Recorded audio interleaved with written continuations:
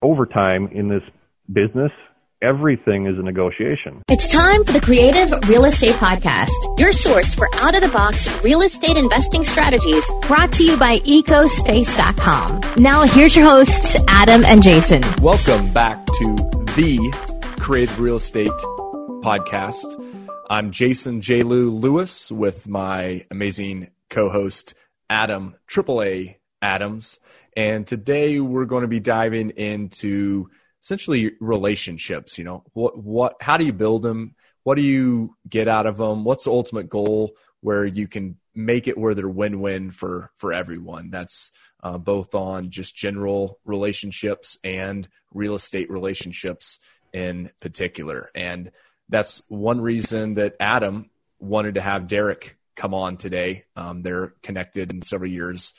In the past, they've known each other really well, and it's because Derek is a hard money lender, landlord, flipper, mentor, national speaker, and he ultimately loves to help people solve creative real estate needs. His saying is he loves to negotiate deals at the kitchen table. So today we're going to bring on Derek. So Adam, Derek, you guys ready to go and add some value to the listeners today? More ready than you know, J. Lou.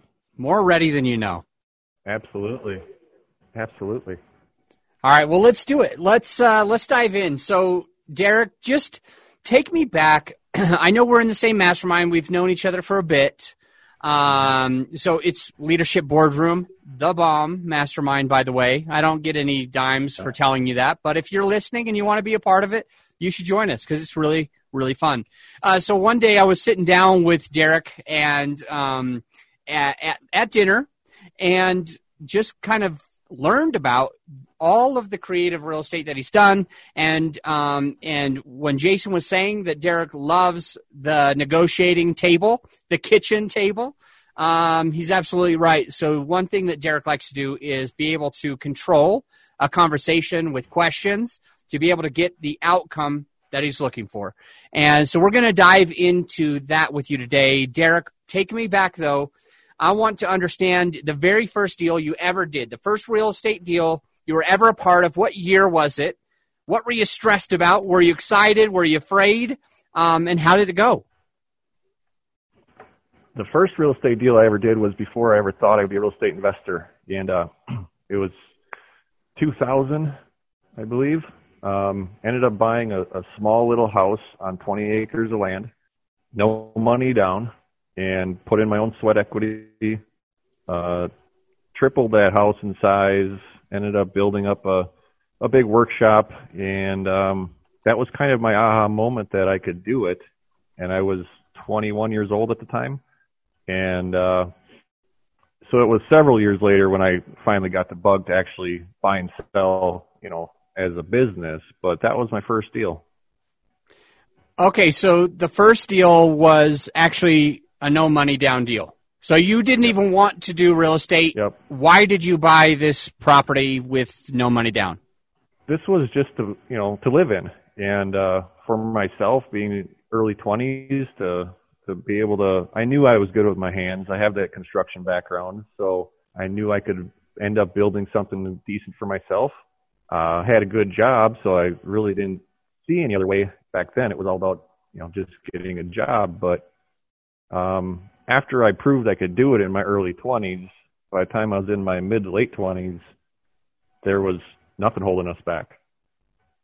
Okay, so you did say something that kind of surprised me is, besides the fact that you weren't even trying to do this, it sounded like it took a while since that first one in 2000 before you really caught the bug. What year was your second deal? 2003. The end of 2003 is when we officially got into real estate, and the reason was I was brought under somebody's wing in the financial services industry, and I found out I hated it. I was sitting down with families and talking to them about insurance and mortgages and stocks and just things that I didn't like. But the thing I did like was seeing and learning how mortgages worked. And learning again how real estate worked. So I believe it was October of 2003, my wife and I started like anybody, right? We're looking for education, looking for places to get some knowledge. And we did that. We went under contract at the tail end of 2003. And in January of 2004, we closed on 4 properties within a couple weeks of each other. And we built up a very large portfolio in the next 2 years until beginning of 2007. And I really don't have to tell you, that didn't end well for us. 2007 through 2010 were 3 years that I wouldn't mind forgetting about.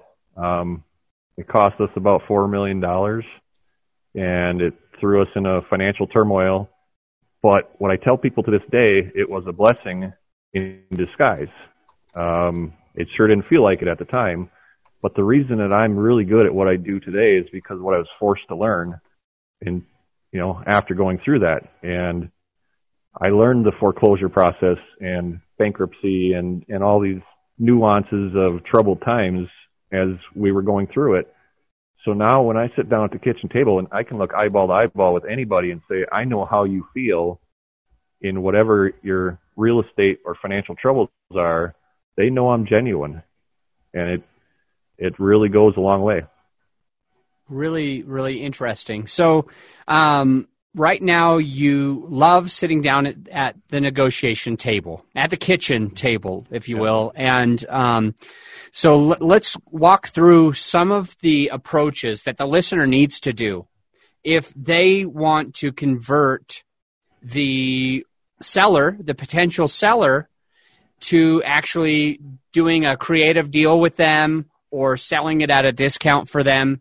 What is there a process that you go through that we can teach the listener to help them be able to do more deals or to be able to solve, I guess, the homeowner's problems easier?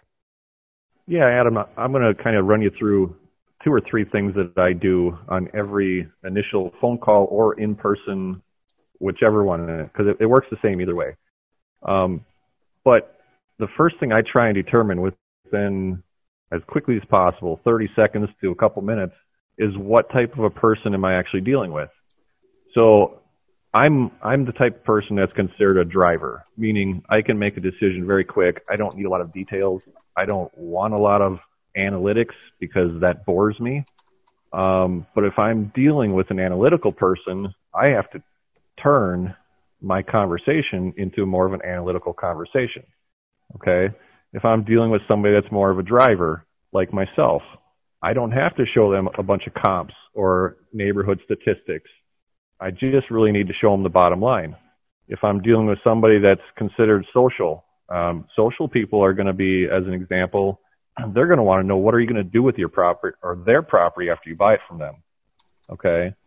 So I'm going to go after them a totally different way.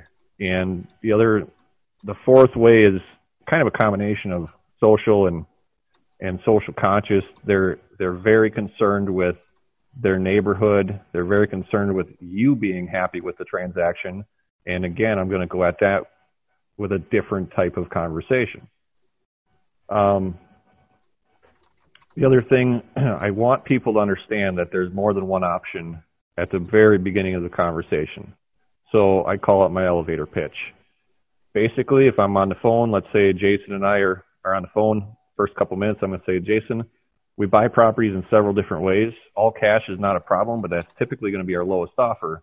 If that doesn't work for you, we could possibly take over your mortgage payments, or we could lease the property from you, or put an option in place to buy it at a future date, or maybe just make payments to you over time. I say all that, Jason, just so you understand that there is multiple ways that we can help you with your problem. So when you get good at that, you can probably tell I've done that once or twice. When you get good at that and you can do that within the first couple minutes before you get into all the details of the deal, they already know in the back of their mind that there's a really good chance they can walk away with some kind of a solution. Does that make sense? Absolutely. So right now, just to make sure that I'm making the right notes, there's a 2 or 3 things that you need to do first when you're sitting down with the seller. And number 1 is you need to understand what type of person they are. And I have some follow-up questions to that.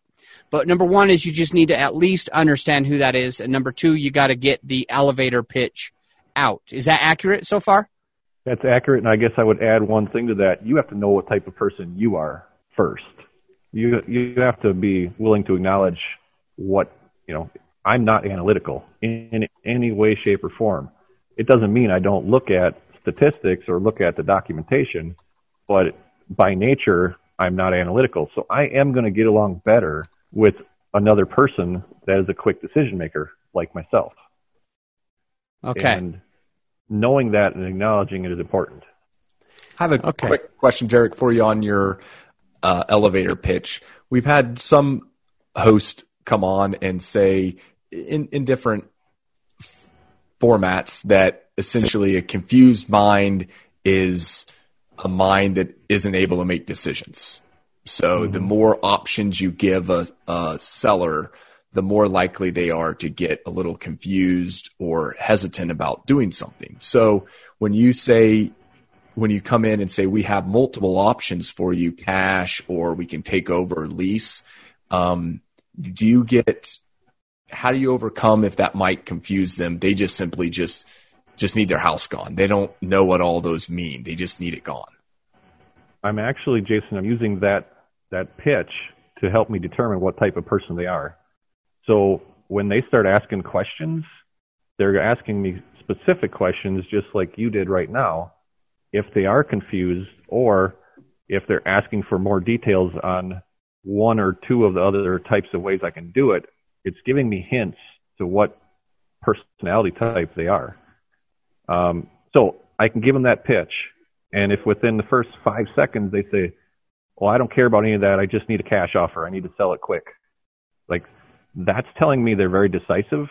They're most likely a driver, and I can stay away from the analytical side of this conversation. Okay? If they're coming in and saying, well, I don't know if the cash is going to be enough, but I need to move because I'm relocating, so maybe I could have you take over my payments. If they're stumbling a lot, just like I did right there, that's an indication of things for me. Body language, how they react, their tone, all of that stuff I'm analyzing while I'm on that first couple minutes of the conversation. That's how I figure out who I'm dealing with and what personality type they are. So you're not wrong with what other people have said. I don't want to confuse them, but I need to get them talking. And as they're talking, I am literally taking notes and addressing what I'm going to say next. Okay. Got it. So, so you're throwing out that there's options, and then you're just kind of trying to determine based on their response where you need to take the conversation. I feel like I do that too when I'm negotiating things. I begin with saying, look, we're going to figure this out somehow. There's a lot of ways that we might be able to do it. And then I wait and watch and listen and start asking some questions. And then it feels like I have the better idea of what I'm going to even offer. And so it seems like this might be where you're going to, and if it's not, please say it.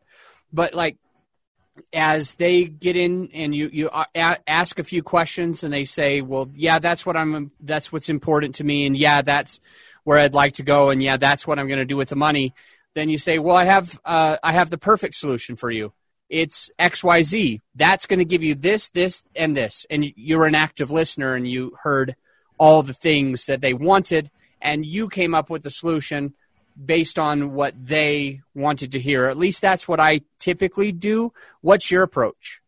And what you do is very similar to what I do, Adam, but I consciously do it, right? I'm planning the next move where I feel like a lot of people are just rolling with it and seeing what happens. To give you an example, when I met Adam, we were at dinner and I really wanted to spend more time with him. He wasn't a part of my group that, our leadership boardroom mastermind has several different groups. But I really wanted to spend more time with Adam. So I already knew the end result that I wanted. Was it important for Adam to know what that end result that I wanted was? Not really. And it was not important for a home seller to know what end result we want. It's just important for them to come to their own conclusion, which just happens to be what I already wanted. So I, talked with Adam, and then I asked the person that is the leader of the leadership boardroom if Adam could join our group the next day. And, I basically set it up so that I could get to spend more time with Adam. And then as we progressed and we talked the next day, I found out that Adam and, Jason work on a podcast.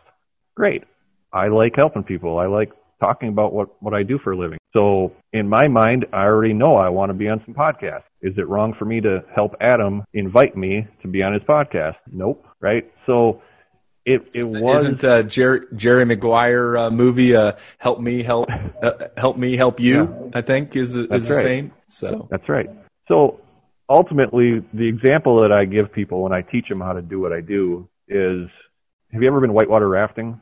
Either one of you guys? Yes, a lot. Okay. I have a few scars to show for it.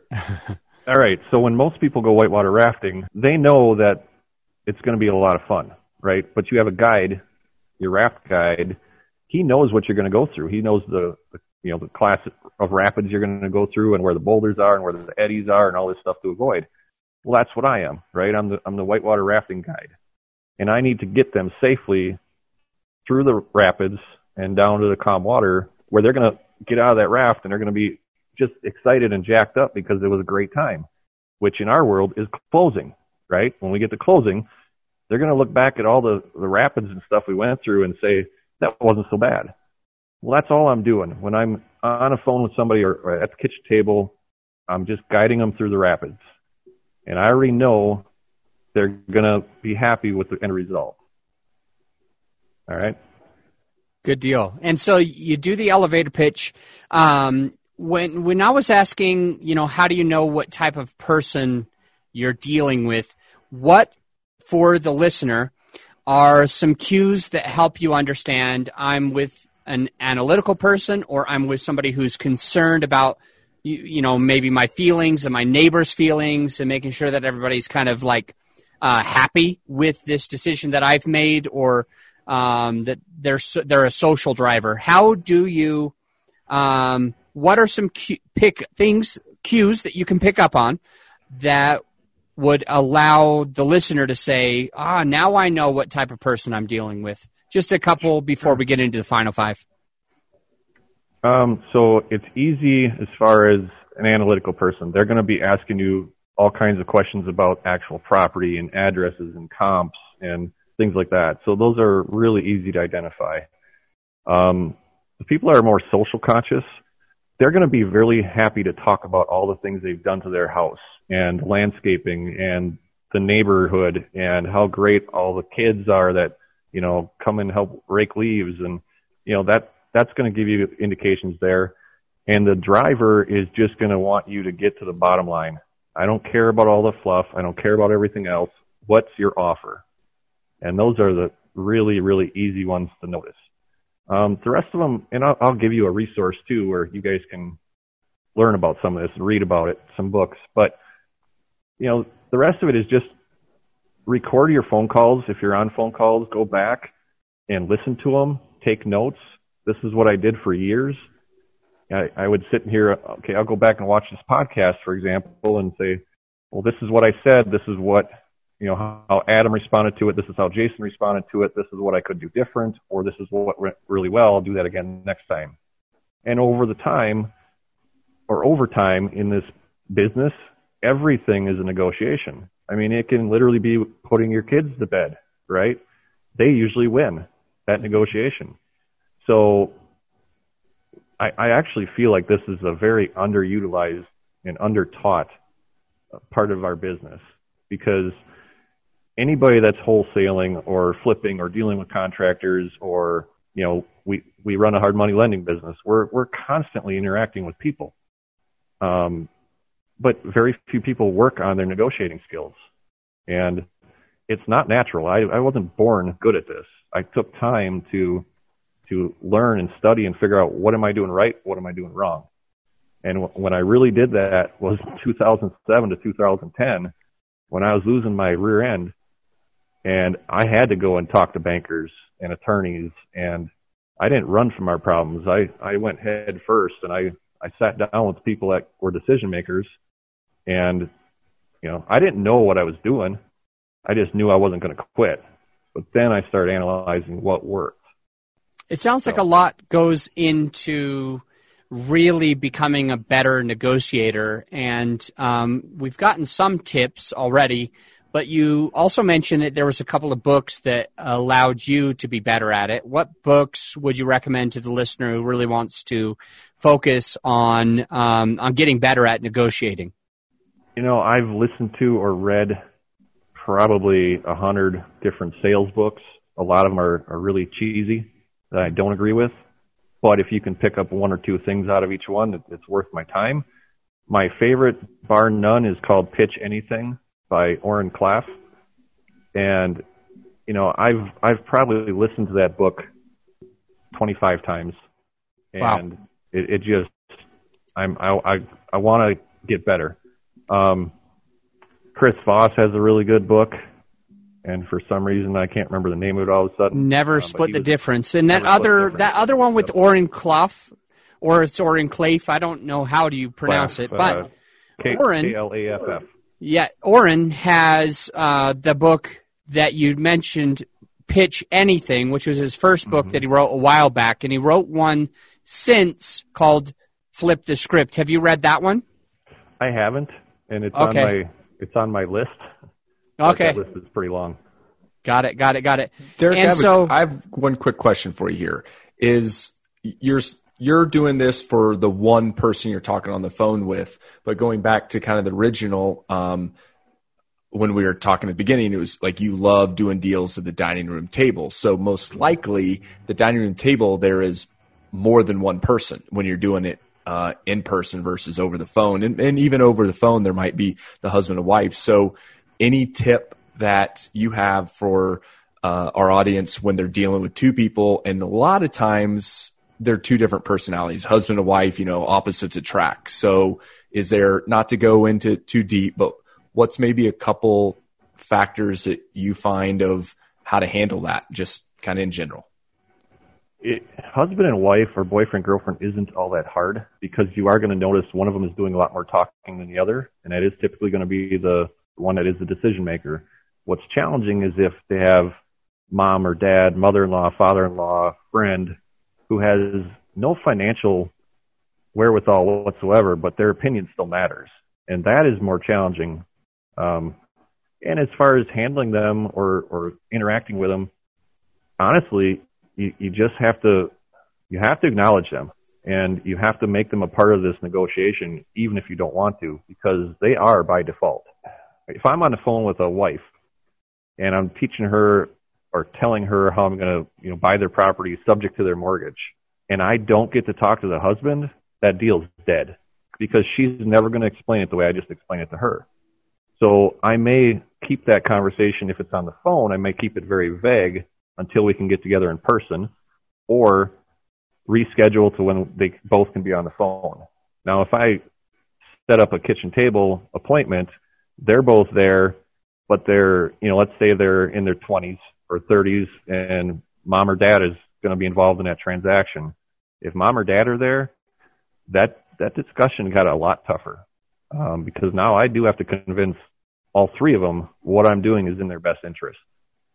And there is no tricks to it. You just have to painfully pick apart their personality type, address any issues, and I typically bring up, like mentioned subject 2, the due on sale clause almost always comes up, or what if you don't make my payments almost always comes up. So I just bring it up before they do and kind of nip it in the bud. If I feel like the person over their shoulder has a question that's eating them up, but they're not asking it yet, I'm going to do the best I can to figure out what's bothering them, and I'm going to bring it up first, right? So it's easy if they say, well, what happens if you don't make my payment? Or if they're thinking, what happens if you don't make my payment? Great. We all have online, accounts now. We'll share a password. You can go check it out. I'll go make sure that I'm paying it on time. There's ways that you can quickly address it without making a big issue. Got it. All right. Well, we should move into the final five, so we're going to take a quick break, and we'll be right back. Hey, guys, please check out Merrill Calliser's law firm, Calliser & Associates, calliserlaw.com. They're one of the only full-service syndication law firms in the country. For a flat rate fee, they will represent you from letter of intent all the way through to the closing of the transaction. This includes PSA negotiation, title review and objections, creating the PPM, investor questionnaires, subscription agreements, filing with the SEC, and any applicable blue sky filings out of state, along with lender due diligence and assistance with closing the transaction. Calliser & Associates also represents sellers of multifamily assets, as well as owners that are refinancing.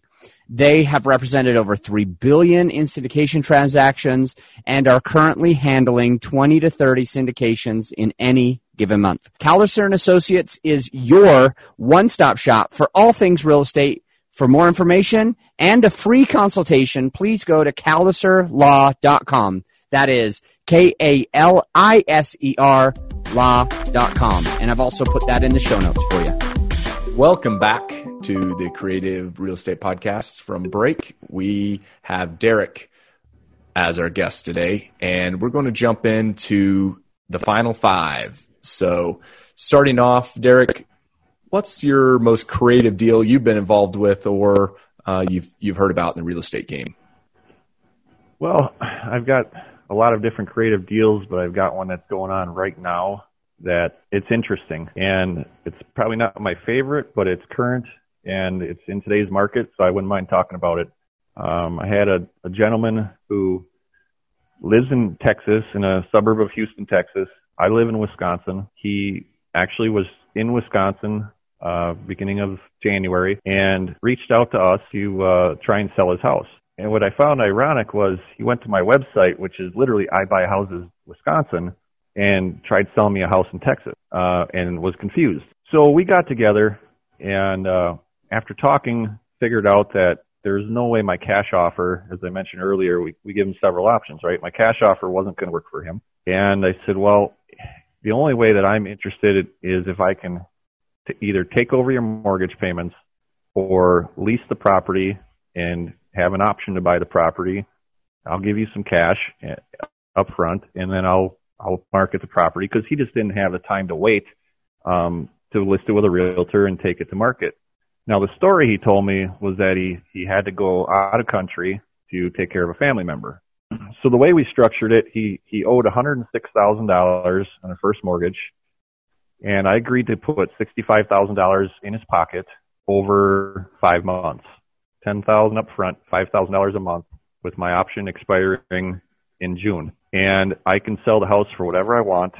My profit is the net. So the plan was I was going to fly to Texas and make sure that the property was standing there, hadn't gotten hit by Hurricane Harvey. Or an actual property. Right. So. And this was actually New Year's Eve when I signed this agreement with them. And I couldn't get a title search done that quickly. So I flew down to Texas on January 6th, picked up a rental car, went to the title company, got the title report. And what happened the day before is this gentleman got arrested. So his family's telling me that he got arrested for warrants because of a driving thing. Not true. And I'm not going to say what he got arrested for, but it's not good. So now I get this title search, and he has a very common name, and I have 3 judgments on this title report against him, and its total is about $90,000. Now, the house itself is worth about $235,000, and it didn't need any work other than a good cleaning. So now I'm trying to decide, am I going to sign this deal? I have to go to the jail. I have to get a notary to go to the jail to get his signatures on everything before I hand him any option money. And ultimately, just to speed things up, we spent 4 hours that day because I can't talk to him. He's in jail. I can't call in. His family members, his daughter, his brother, we all worked together. We did some skip tracing. We figured out that these other 3 judgments were in fact not him.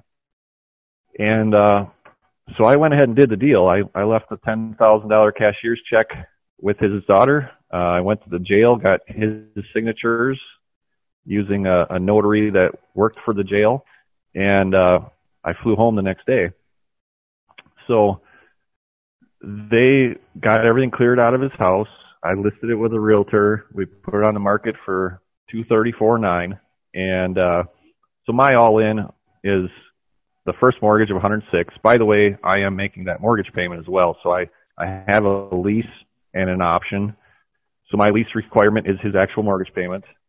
I've got power of attorney over the property, and something that we do different than most. When I have an option, I also record. I'm in a mortgage state, so I would record a mortgage securing the option. Texas being a deed of trust state, we recorded a deed of trust securing the option. Not a lot of people do that. The reason, and title companies question me all the time why we do it. The reason is if somebody sold a property that I had an option to buy and I didn't catch it and the title company didn't catch it, my only recourse is to go to court and sue, and it's going to fall under contract law, which is going to be a judge, determining how he sees our agreement. If I have a mortgage securing the option, it's not going to get missed by a title company because they don't typically miss mortgages when they do title searches. They're trained to look for them. And the other reason is if they fail to let me exercise my option, I can go through foreclosure. And foreclosure is black and white. It's not gray like contract law. So that is the reason we do it that way. So the numbers on this deal initially looked like we were going to make about $35,000 to $40,000. Well, then the virus hit, and depending on when this airs, hopefully we're out of it. But our plan was, let's get out of this deal as quick as we can. So I had accepted 2 offers before. They both fell apart. And now, as of today, I've got an accepted offer. It's looking like it's going to close within a couple of weeks. Ultimately, we're not going to make nearly the profit we wanted to, but the structure was set up so that we have the ability to walk away and really not lose anything, even in this terrible market. I shouldn't say terrible market, but potentially terrible market coming up. It did give us the ability to just cut and run and get all of our money back and make a little bit of profit. In the end, our all-in was about $170,000 with the option fee and his first mortgage. Then we've got about another $6,000 out of pocket with making some mortgage payments and travel. So it's not the most creative thing in the world that I've ever done, but it is current. It is in this market, and it's an interesting story. The gentleman is out of jail right now. He is meeting with my title company tomorrow to sign some documents, and if everything goes well in 2 weeks, this story will have a happy ending. For sure. Yeah. Anytime there's jail, notary, and deeds and airplanes and flights and family, there's got to be some creativeness to make that deal happen. So you had already mentioned the next question was top book. I think Adam had already asked those, so we'll get those notes or those books in the note down below. And then next kind of question we dive into, third one is, where do you see the real estate market, and kind of where will you be in 5 years? Well, I've been saying it for the last 2 years, and now I've finally became right. I thought we were going to see something like this pandemic, although not a pandemic, happen sooner than it did, meaning the markets have been going up. Now, I live in the upper Midwest, so we don't get huge upswings. We also don't get huge downswings in our real estate. So looking at interest rates where they are, looking at stock market where it was, and things like that, I actually expected something to affect the markets about 12 months ago. But what I see in the next 5 years, I think we're going to have a little slowdown in real estate now. Then I think we're actually going to see a peak, because let's face it, we just put out a $4 to $6 trillion chunk of cash that the government doesn't have, so they printed it. That just devalued the dollar significantly. which is going to lead to inflation and potentially hyperinflation. So if that happens, property values in the short term are going to go up, and then it'll probably lead to a fairly decent recession. I really hope that this isn't true, but that's the way I feel. I see for us, again, we're in the Midwest. We can still buy cash flow. We can still flip properties in any market. And right now, myself and my business partner, our goals are to flip 2 to 3 properties a month. I don't think that'll change anytime soon. We've been averaging anywhere from 12 to 15 loans a month through our lending business. I see that increasing. And 5 years from now, I really just want to be holding options and holding notes and running our lending business. Flipping itself, we'll probably always do it, but that is kind of our secondary business moving forward. Great. What do you want to do, and ultimately, what are you doing to give back to the real estate community that's kind of given to you the past 15, 20 years or so? Well, we started our own RIA group about 7 years ago, and last fall we merged with 4 other RIAs within the state of Wisconsin. And so it's all nonprofit. None of us ever pulled any profit off our RIAs. It's just a matter of helping to grow our network, educate people. It's not uncommon for me to, take phone calls from random strangers and help them structure their deals, because I just love talking about it. And ultimately, I realized, and part of when I met Adam at our mastermind groups, for the first half of my career, I was a closet investor. I didn't tell anybody what I did, how I did it, where I did it, because I didn't have the abundance mentality that we have now. I can stand in front of our RIA groups, tell them exactly what we do, how we market, what mail pieces we put out, how often, and I don't feel like it's competition, and I just ultimately most people won't do it anyways. But we're just open with our information, and we always have been, and always will be. Great. Mindset of abundance is the key to happy life. And one way, the best way for them to reach out to you here at the end of the episode if they want to learn a little bit more or connect up with you one-on-one. My email address, which is Derek@bestreifunding.com. And Derek is the short version because my mother probably didn't think I'd be smart enough for the long version. So it's DEREK@bestreifunding.com. If you're listening and you want to connect with Derek, don't worry. That email is in the show notes. So just scroll down and you've got it spelled correctly the short way. So don't even worry. Derek's been really good to have you on the show. Really appreciate it. Appreciate you opening up and talking a little bit about your business and not having a scarcity mindset.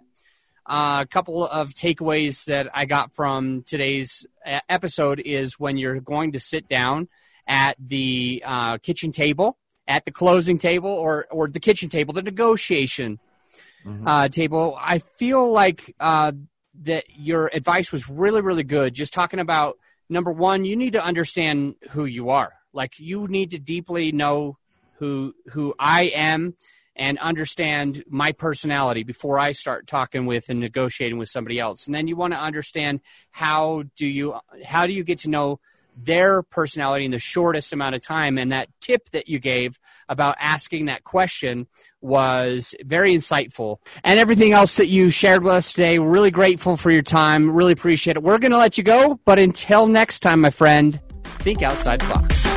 If you got value out of today's episode, please make sure to leave us a review and let us know how you feel.